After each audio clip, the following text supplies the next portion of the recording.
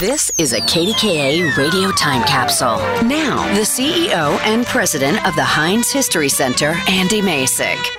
When organizers of the 1939 New York World's Fair announced its World of Tomorrow theme, they sought innovative American companies to show off cutting-edge technology. Pittsburgh's own Westinghouse Electric was a natural fit. The company promised fairgoers a preview of the wonders of the electrical age, including brand new television technology and time-saving ironing machines and dishwashers. Their most popular presentation at the two-year fair included the world's first voice-activated robot, Electro, the Motor Man. Crowds gathered hour after hour to see the 7-foot-tall Electro walk, talk, count, and even smoke cigarettes alongside his trusty mechanical sidekick, Sparko the Wonder Dog. Thousands of visitors flooded the Westinghouse Pavilion to catch a glimpse of the world's first official time capsule. Time capsule became a household phrase thanks to the exhibit's popularity. Buried 50 feet below the New York Fairgrounds and designed to last 5,000 years,